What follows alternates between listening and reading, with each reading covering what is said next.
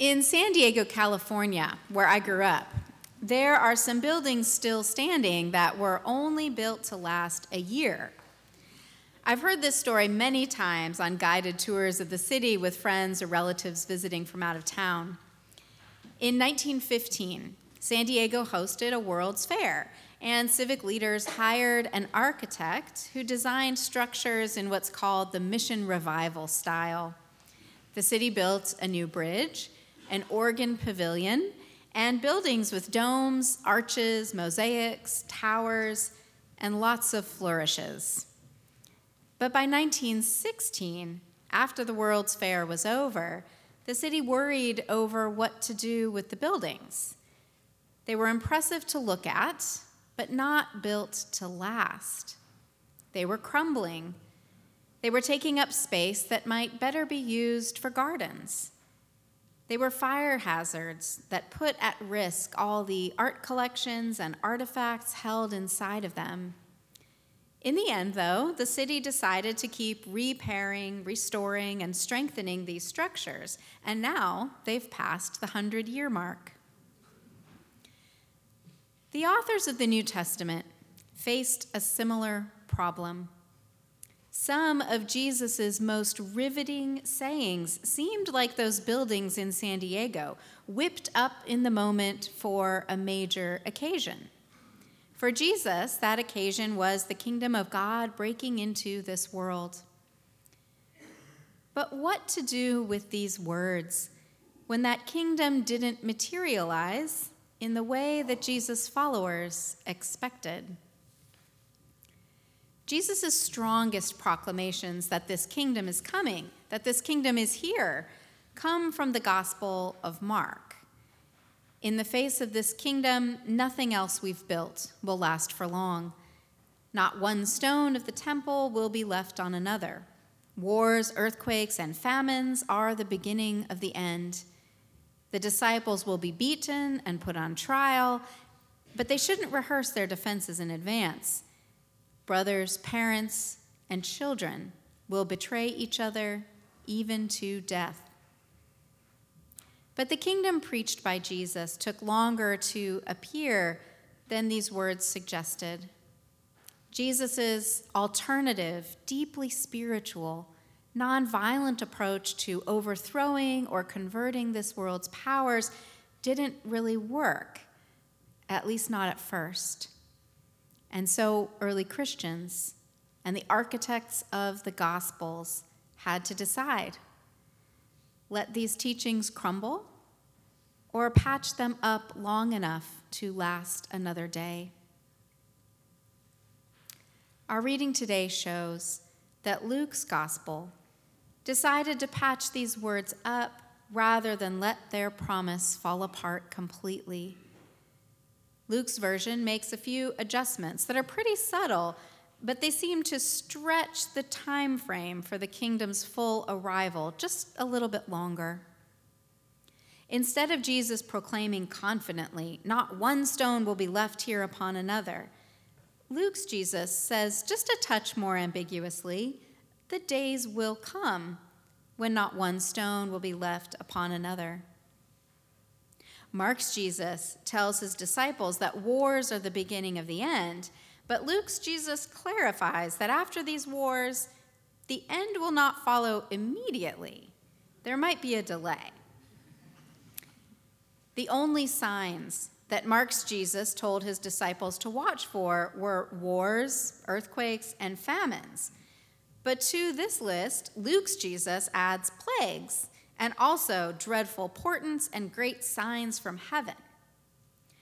Waiting for signs like these pushes the horizon much further. Wars, earthquakes, and famines, we've had aplenty. We might be waiting for these heavenly signs a bit longer. But even though these adjustments in Luke's gospel imply that we'll be waiting for the end longer than originally expected, by and large, they still leave the heart of Jesus' message intact. It seems like we're still supposed to expect that religious institutions will fall apart and maybe we shouldn't invest in their maintenance.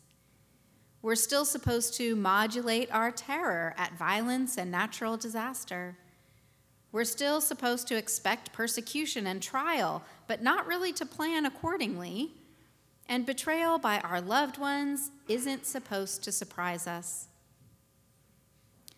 But one last adjustment in Luke's version of this teaching seems to challenge the spirit of Mark's version.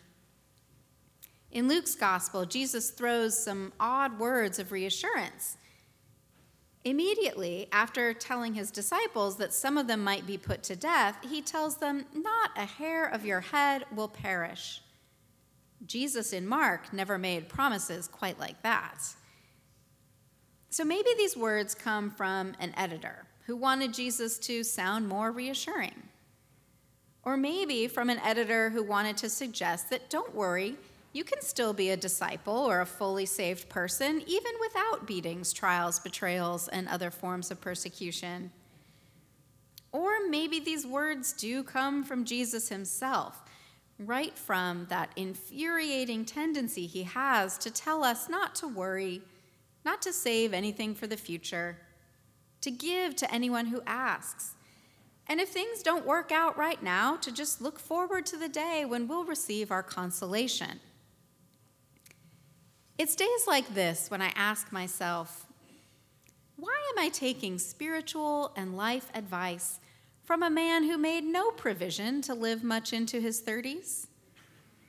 Why do I listen to a man who had very strong opinions on marriage, but who never built a family of his own? Why do I follow a man whose response to war, earthquake, and famine seems to be that we just chill out? I wonder, was the teaching of Jesus really something made to last? Is it something we can patch, restore, scaffold, and strengthen for yet another 100 years? One more adjustment to these words of Jesus gives me hope. In Mark, Jesus warns his disciples that they'll be betrayed, beaten, maybe even executed, and surely hated by all. His only reassuring words are that the one who endures to the end will be saved. Maybe he means that those who survive the persecution will be rescued. Or maybe he means that only those who persist in their faith and don't turn cowardly will be worthy of salvation. Either way, Jesus seems to be steeling his disciples for a short but intense trial. It sounds like a pep talk for interval training. You'll want to die, but it'll soon be over. But in Luke, instead of pushing his disciples just to endure to the end, where some kind of rescue awaits those who make it that far, Jesus tells them, maybe a little more broadly, by your endurance, you will gain your souls. It turned out for generations of Christ followers that a life of faithfulness to the kingdom was an endurance race, not a sprint to the finish line. Maybe Jesus' disciples just missed this teaching about endurance and had to adjust to it later. Or maybe they adapted Jesus' short-term words to the life of long-term endurance because the story and teaching of Jesus was just too spectacular not to preserve. In either case, I believe that what divides the earthly ministry of Jesus from the risen life of Christ is the realization that reaching the kingdom isn't a sprint, but an endurance test. That Christian life isn't a quick sprint to personal salvation, but a contribution to things that endure, to love, to justice, to the wholeness and dignity of every human being. And it seems that what the risen Christ ultimately promises is not to save the few who make it, but to endure long enough for more and more to join this visionary kingdom and all the life that it promises.